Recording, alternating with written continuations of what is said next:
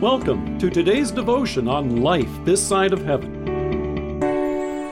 The Word of God from Isaiah chapter 40 verses 3-4. A voice of one calling, "In the desert, prepare the way for the Lord. Make straight in the wilderness a highway for our God.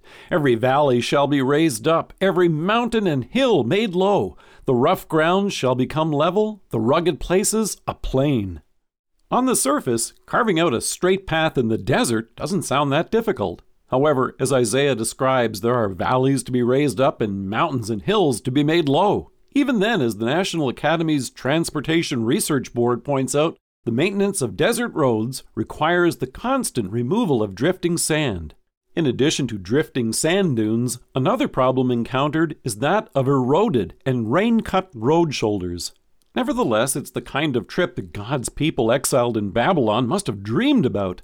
They would have recalled the Exodus journey after their slavery in Egypt, in which God delivered his people from the wilderness of the Sinai desert. Imagine the longing in their hearts for the rough ground to become level and the rugged places a plain. But it's important to realize God's people weren't victims. By their sins, they had brought this suffering upon themselves. They had turned their backs on God, prospered by their wickedness, and refused to heed the call of the prophets that God sent repeatedly, calling them to repent.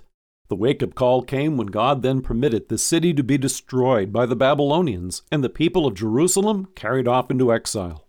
Now he called them to return. He announces salvation. He says, "Speak tenderly to Jerusalem and proclaim to her that her hard service has been completed, that her sin has been paid for, that she has received from the Lord's hand double for all her sins."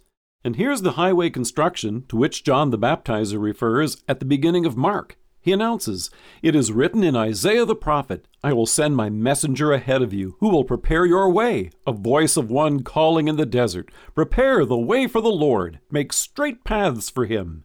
And so John came, baptizing in the desert region and preaching a baptism of repentance for the forgiveness of sins.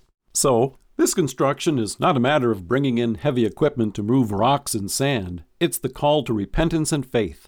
As Christmas approaches and the end of the year draws near, it's hard not to look back and see our sins. Like a surveyor looking out over the terrain, we're faced with valleys of deep despair and mountains of guilt and shame. Like someone wandering in a desert, temptation easily lures us away and leads us wandering from God in the wrong direction.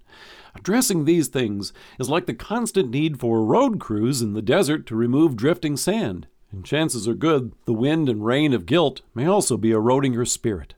So just like the removal of sand and shoring up of shoulders is ongoing work, John reminds us that repentance is something that's not just a matter of once in a while, it's actually a daily part of our lives. We confess to our Almighty God that we are by nature sinful and unclean. We've sinned against him by thought, word, and deed. We flee then for refuge to his infinite mercy, seeking and imploring his grace for the sake of our Lord Jesus Christ. And the great news is that our Heavenly Father has had mercy on us. He has given his Son to die for you and me, and for his sake forgives us all our sins. To you, me, and all who believe on his name, he gives the power to become the children of God, and has promised them his Holy Spirit. Sound familiar? This is the confession you and I make on a Sunday morning in worship. And as Mark points out, and so John came, baptizing in the desert region and preaching a baptism of repentance for the forgiveness of sins. And that's the same good news today. He that believes and is baptized shall be saved. Here is God who comes to us. Here is God who sent his Son for you and me. And here's how God comes to us in his mercy this day. Let us pray. Almighty and most merciful God, thank you for coming for me. Amen. Thank you for joining us. If you are listening to us by podcast or on Alexa, we invite you to browse the resources that are available on our site at lifethissideofheaven.org. God bless you and have a great day.